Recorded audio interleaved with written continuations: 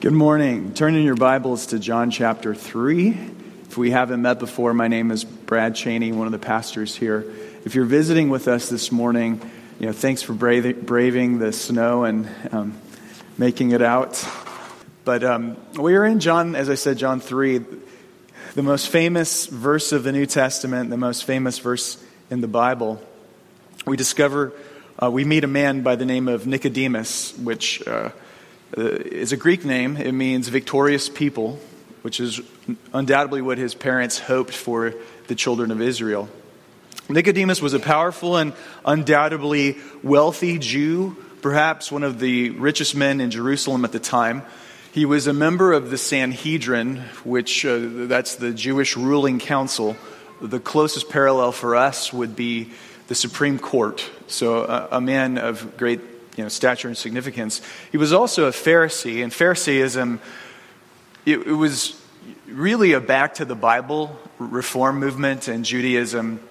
And in Jesus' time, it was gaining tremendous popular support among the people. And, the Pharisees, we think of them almost entirely negatively because they're couched as the enemies in the gospel. But the Pharisees end up being the reformers of later Judaism.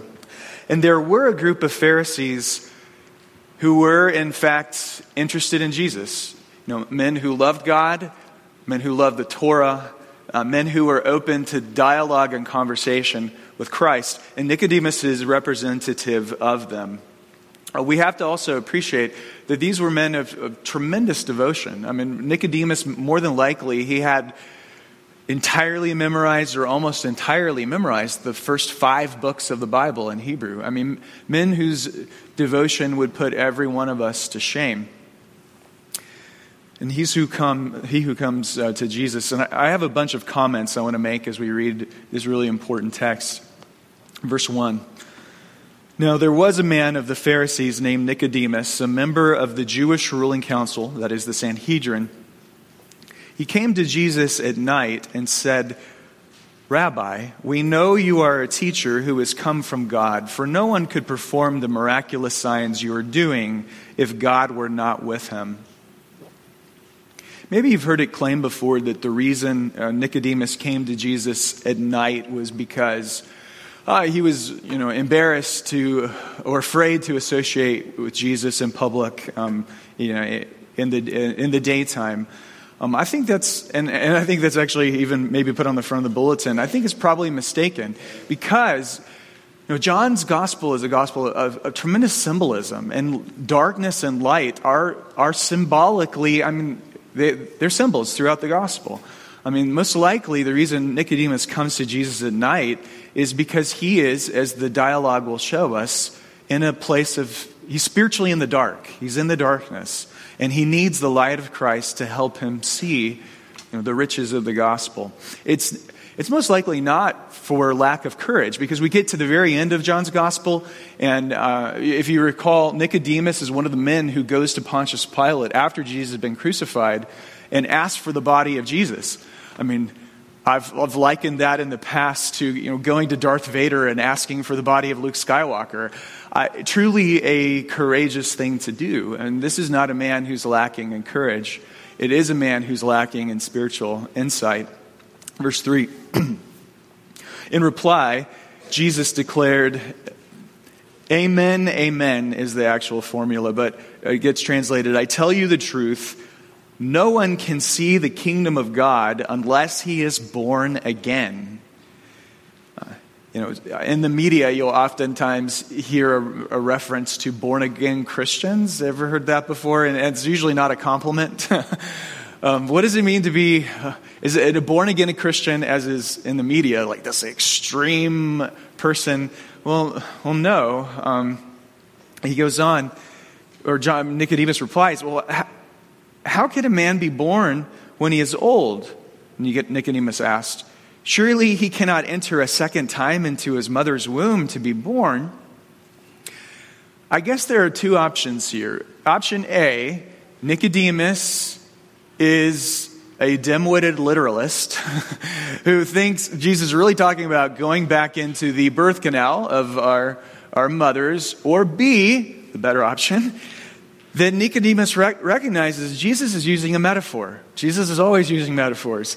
And he responds with a metaphor in kind.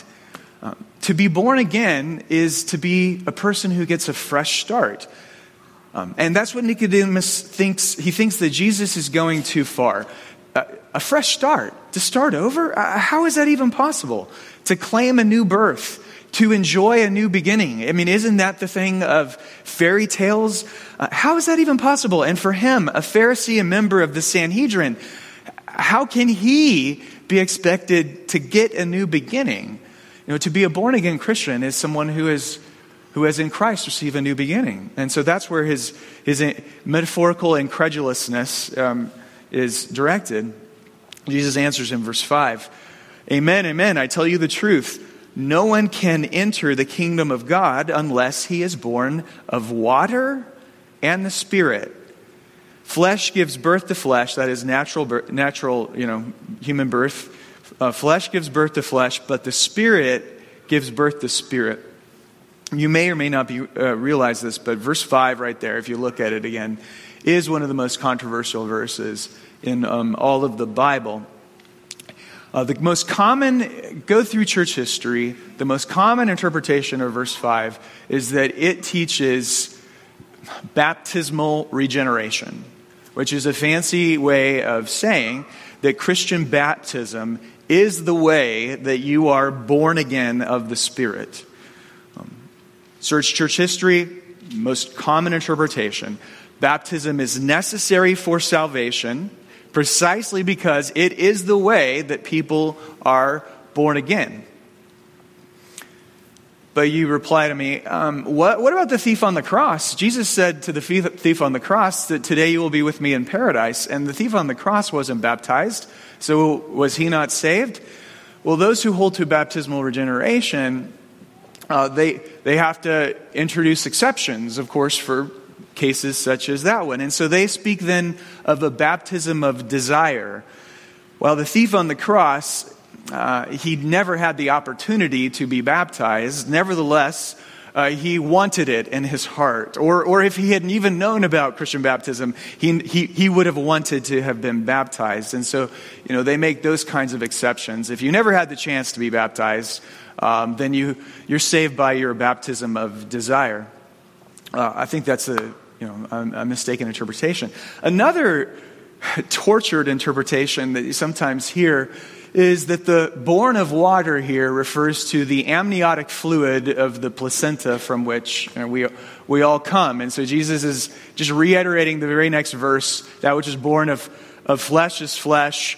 Everybody's born of the amniotic fluid from our mothers, but one must still experience this spiritual birth. And there's no way that Jesus is talking about that here.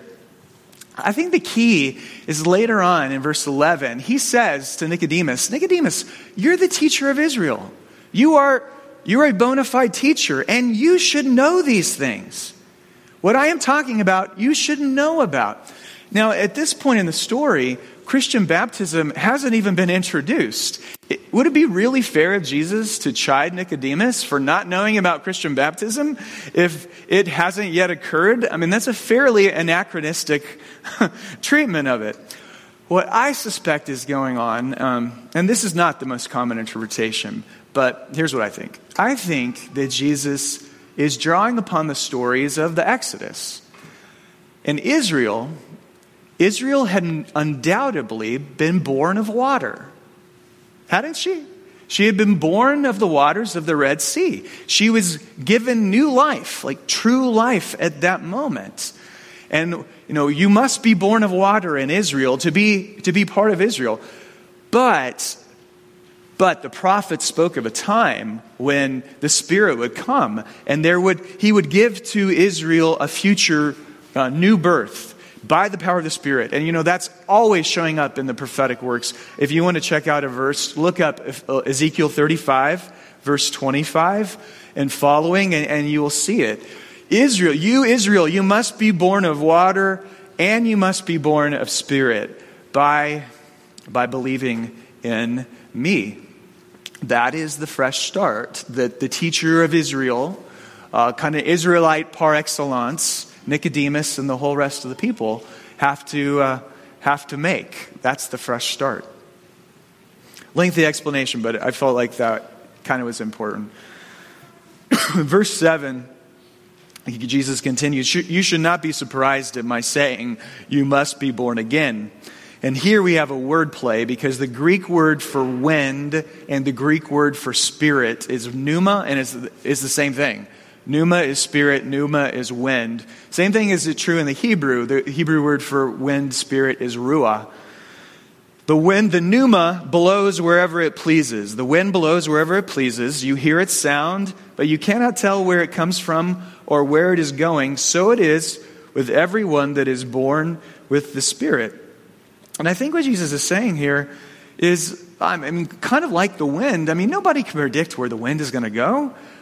Nobody would have ever predicted that this ragtag bunch of followers, fishermen and tax collectors, etc., that they would, who have congregated around Jesus, that they would be Israel's new beginning.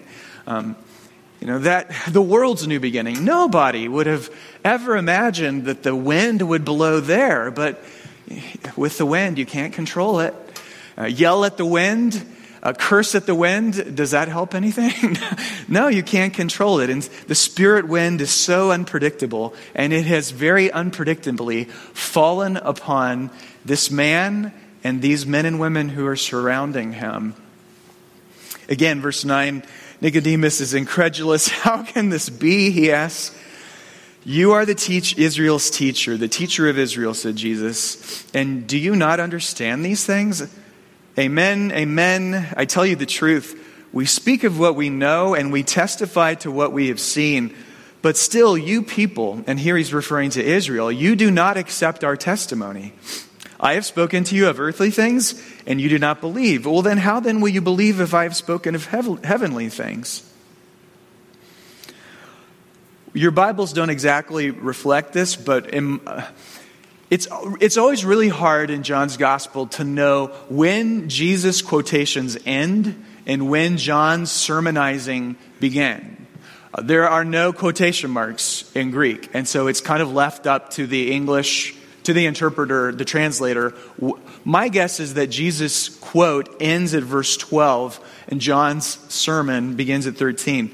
And we read, "No one has ever gone into heaven except the one who came from heaven, the Son of Man. For just as Moses lifted up the snake in the desert, so the Son of Man must be lifted up, that everyone who believes in him may have eternal life. For God so loved the world that he gave his only begotten Son, that whoever should believe in him shall not perish, but have eternal life. For God did not send his Son into the world to condemn the world, but to save the world through him. Whoever believes in him is not condemned. But whoever does not believe stands condemned already, because he has not believed in the name of God's only begotten Son. This is the verdict. Light has come into the world, but men loved the darkness instead of the light, because their deeds were evil. Everyone who does evil hates the light, and will not come into the light for fear that his deeds will be exposed. But whoever lives by the truth comes into the light, so that it may be plainly seen. So that it may be seen plainly that what he has done has been done through God. Let's pray. Thank you, Father, so much for your blessed word. Open our hearts and our minds by the power of your Holy Spirit, that these scriptures would be to us eternal life, joy, and peace. Hallelujah. Amen. Well, John 3 has been called, as it says on the front of your bulletin, the most famous conversation in the Bible. It contains Jesus' most famous quote. Ask anyone on the street to quote the Bible, to quote at least one verse of the Bible. presumably they'll at least be able to paraphrase John 3:16. I thought that was interesting. In 2011, a Texas mechanic even offered free oil changes to anyone who could recite it. One wonders how many did he end up giving away for free. We're familiar with John 3:16. What we're not familiar with are the verses that immediately precede and immediately follow John 3:16. So I thought it'd be fun at least to look at those with you today. Simple outline. Verses prior, verses after, and then conclude with the love of God as found in John 3:16. Maybe you were wondering earlier in the service when I had the choir do the Michael Card song, like, what is this connected to? Well, it's connected to verse 14, and it's connected to the incident we read about in the book of Numbers, chapter 21. The children of Israel are making their way through the desert, and they complain, oh God, why did you drag us out of Egypt to die in this wilderness? All we have to eat is this manna, a resin-like substance which could be used for flour and baking bread. And we read about the manna. The manna is fairly sweet. I mean, whatever they would construct with it, it would have been like Hawaiian bread, like sweet bread. It would have been quite tasty. But they begin to complain against God and about this fool Moses. And into the camp come venomous snakes. Snakes that bite you, and you develop a raging fever accompanied by insatiable thirst, and finally you're out of your mind and you die. There's a clue, though, what's going on. It happens to be in the Hebrew. The people of Israel have bread from heaven. The people of Israel are free from slavery. The people of Israel have a mediator, Moses. The people of Israel have God. He's there in the camp. Look, his presence is there in the camp. And yet they are still full of spiritual discontentment, and they still rebel against God. And the Hebrew word here, this is the clue, for snakes is fiery serpents. Fiery serpents come into the camp. And there we have, I think we understand what's going on now. Because in the garden, our parents, Adam and Eve, they had all the same stuff. They had bread from heaven.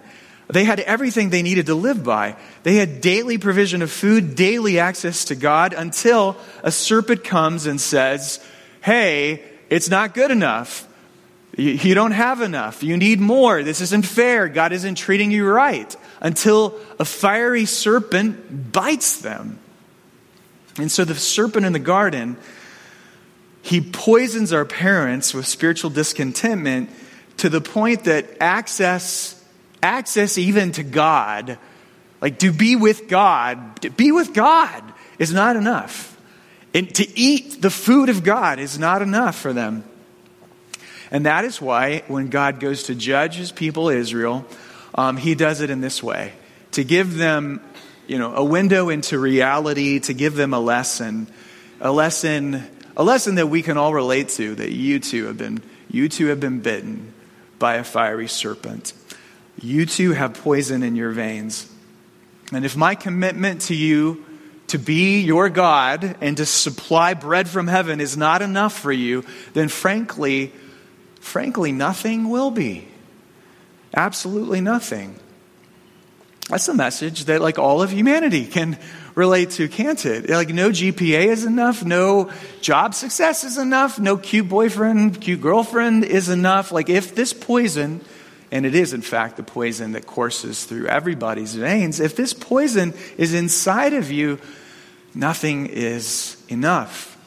It's an ancient commentary on how spiritually discontent we are as humanity. Back to Numbers 21, we read, the people came to Moses and said, we have sinned when we spoke out against God and against you. Pray to God and ask him to take these snakes from us. So Moses, the mediator, prays for the people. And God said to Moses, make a snake and put it on a flagpole. And whoever is bitten and looks at it will live. So Moses makes a snake of copper, reddish, fiery, a a fiery snake, and he puts it on top of a pole, and anyone who is bitten by a snake and then looks at the copper snake on a pole lives. Such a strange way of introducing anti-venom to a population, isn't it? And it's kind of interesting. You look through Judaism after that event. Everybody's wondering why. Like, why a snake on a pole? Why didn't God create some miraculous herb that grows up in the desert, and they crush it and make a topical ointment? Why, of all the bizarre ways to give people medicine, why is it? And there's not even a great answer in Judaism until this moment that John comes in verse 14, and he tells us why this happened.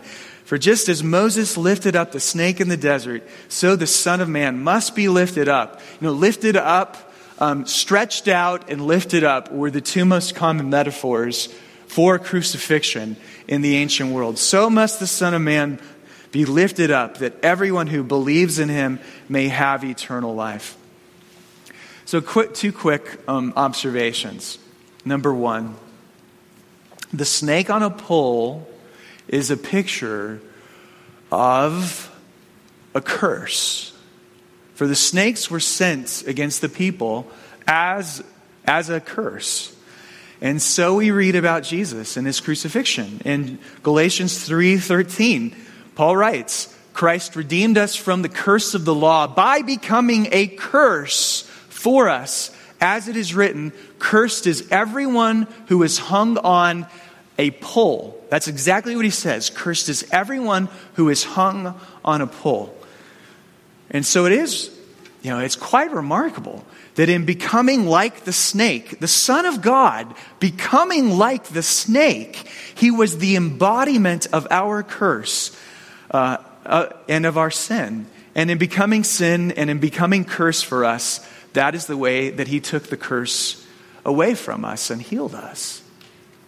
Like, if that doesn't strike you as the foolishness of the cross, I don't know what will.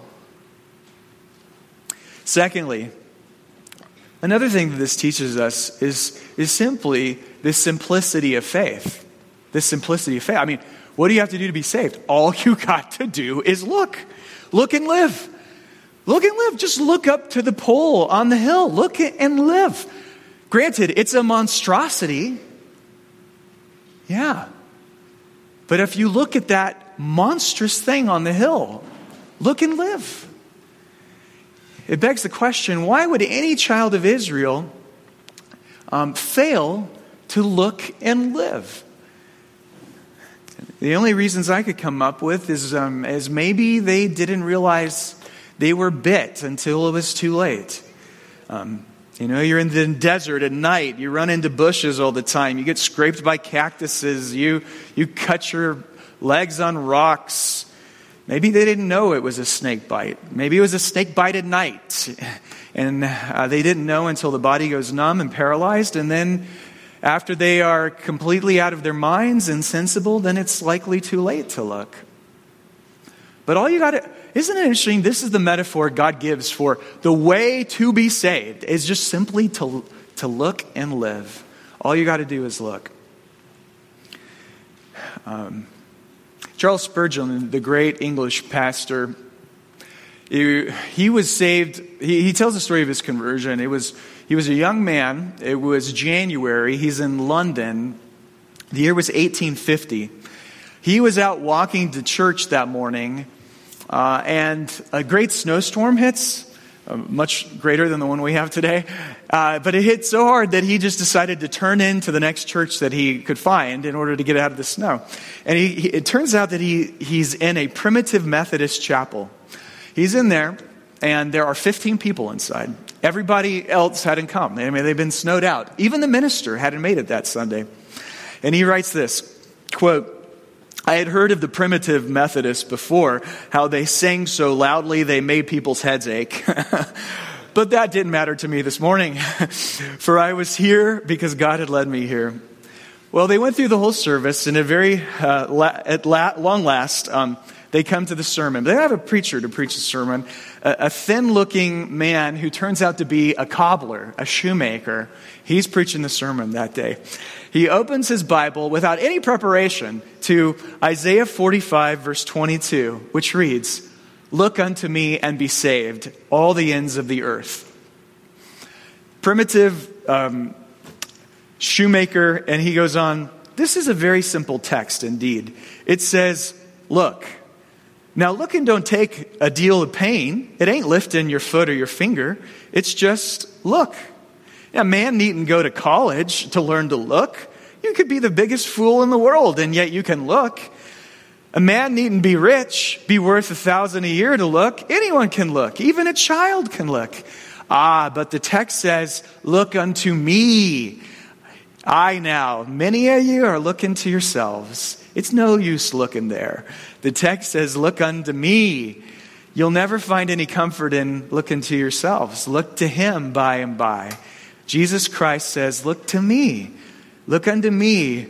Look unto me, sweating great drops of blood. Look unto me, hanging on the cross. Look unto me, I am dead and buried. Look unto me, I rise again.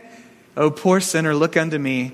Look unto me. And then the primitive Methodist cobbler lifted up his hands, and Spurgeon says he looked straight at him, which doesn't surprise me too much, because if you're a visitor on Sundays like normally, especially if there's only 15 people there, the preacher will pick you out, right? He looks straight at Spurgeon and he says, young man, look to Jesus Christ. Look. You have nothing to do but look and live. And Spurgeon says the penny dropped. And that was it.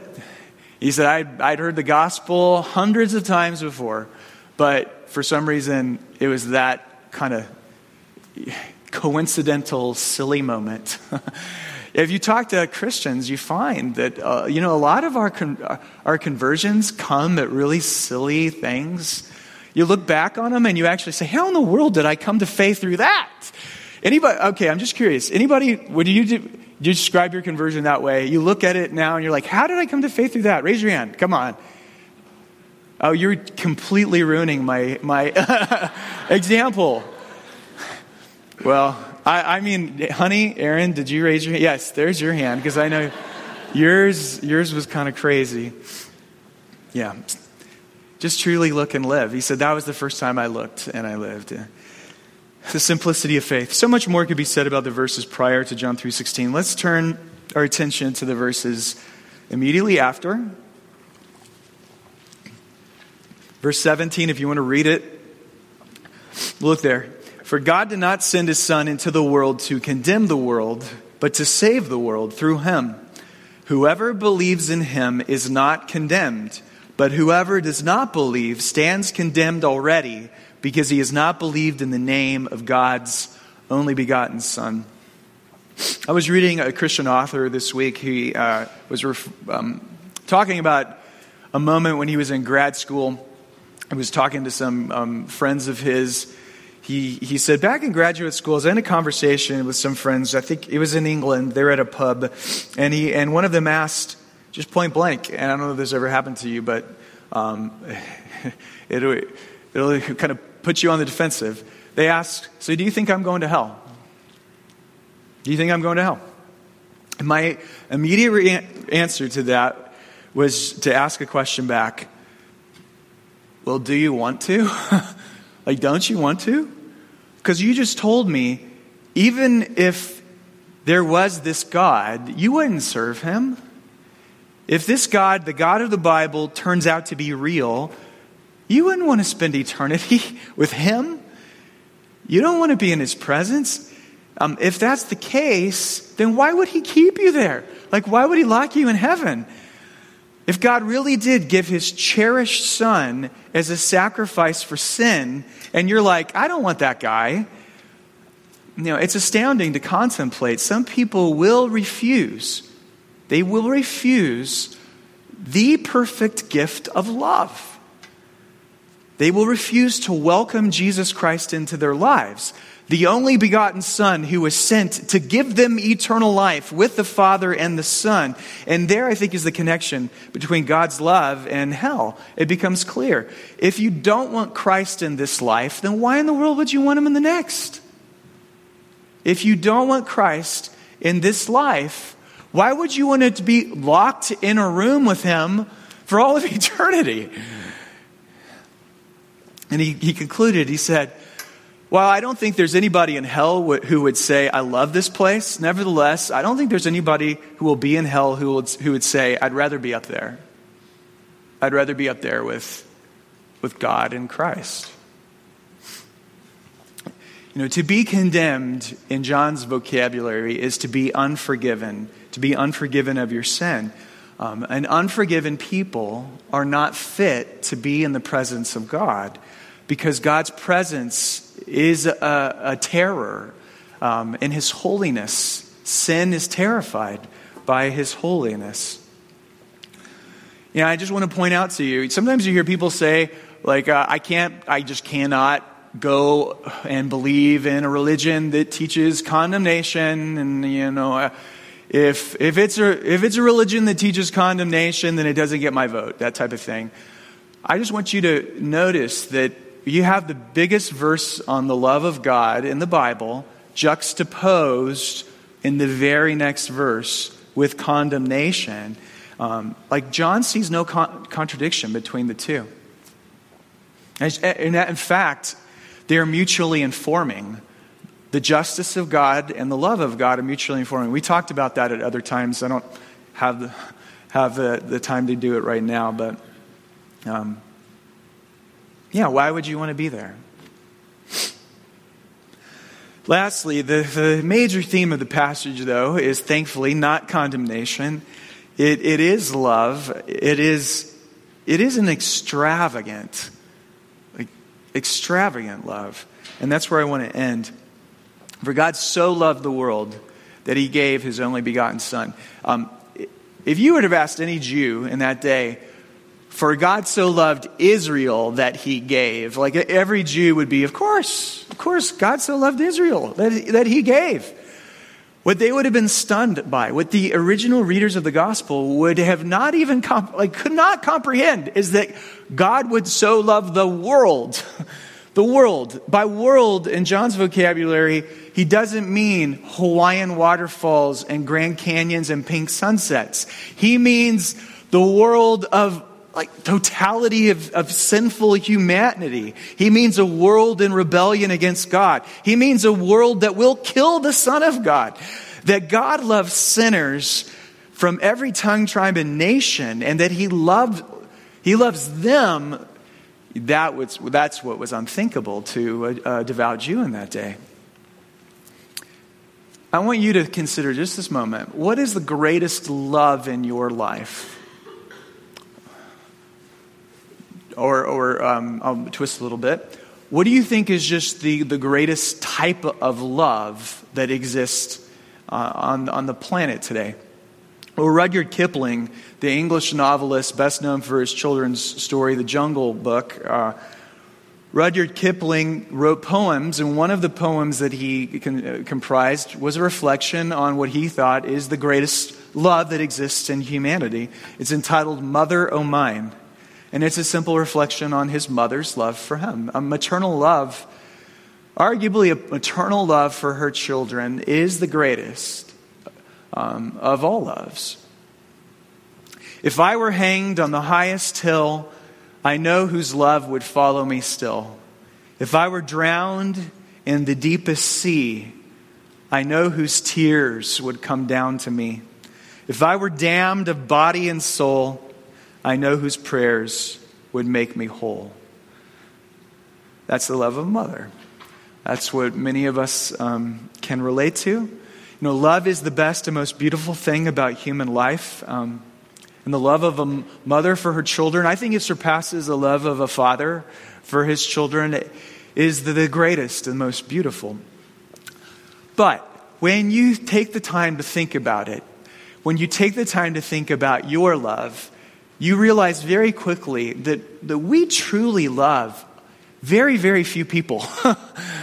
right? We like truly and really love very, very few actual people. We simply don't have the capacity but to love a few. And yet the Bible teaches that God doesn't love humanity in mass. He loves particular people personally. He loves individual human beings passionately. And when you stop to contemplate it, like God must have an impossibly great capacity for love, to be able to love so many individuals over the course of time, over centuries and eons, and to love them in personal and particular ways.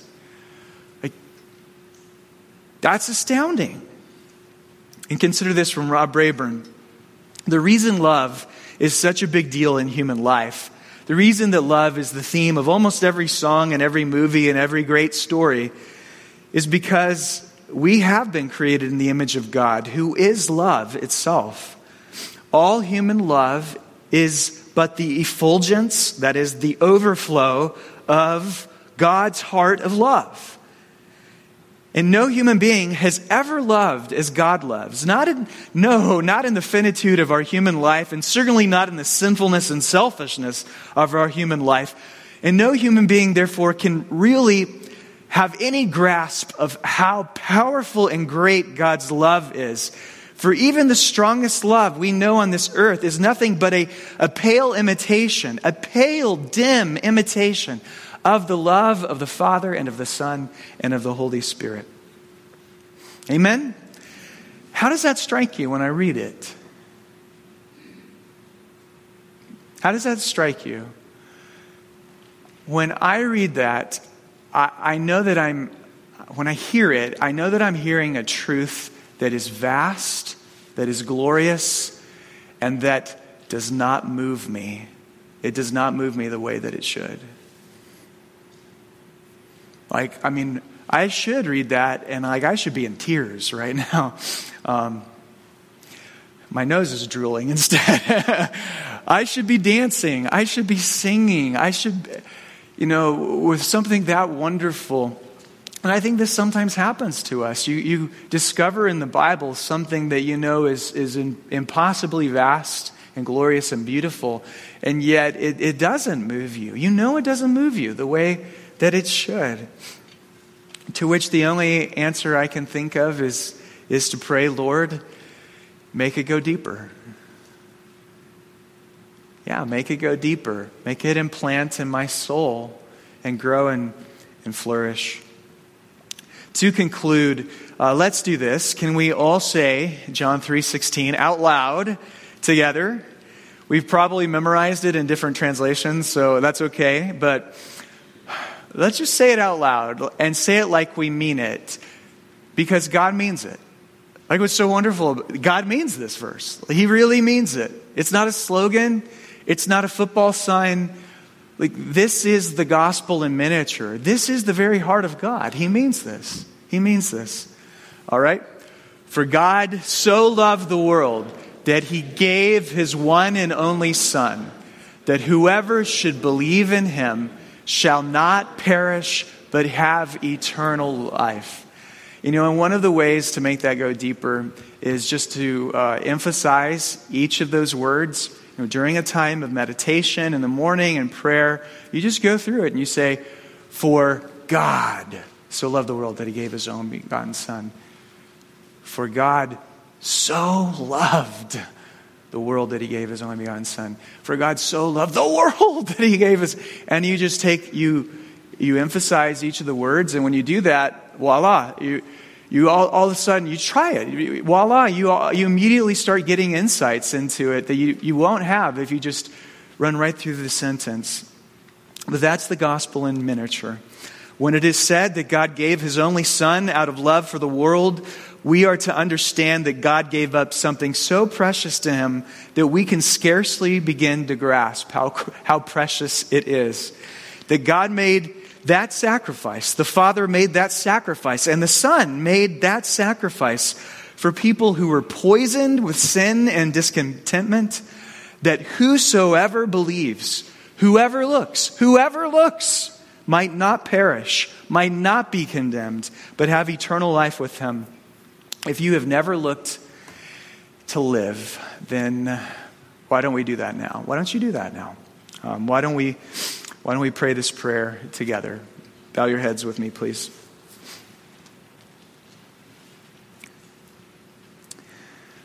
Lord Jesus Christ, I admit that I am weaker and more sinful and more poisoned than I ever believed. But through you, I am more loved and accepted and cherished than I ever dared hope. I thank you for paying my debt, for bearing my punishment on the cross, and offering forgiveness and eternal life with you.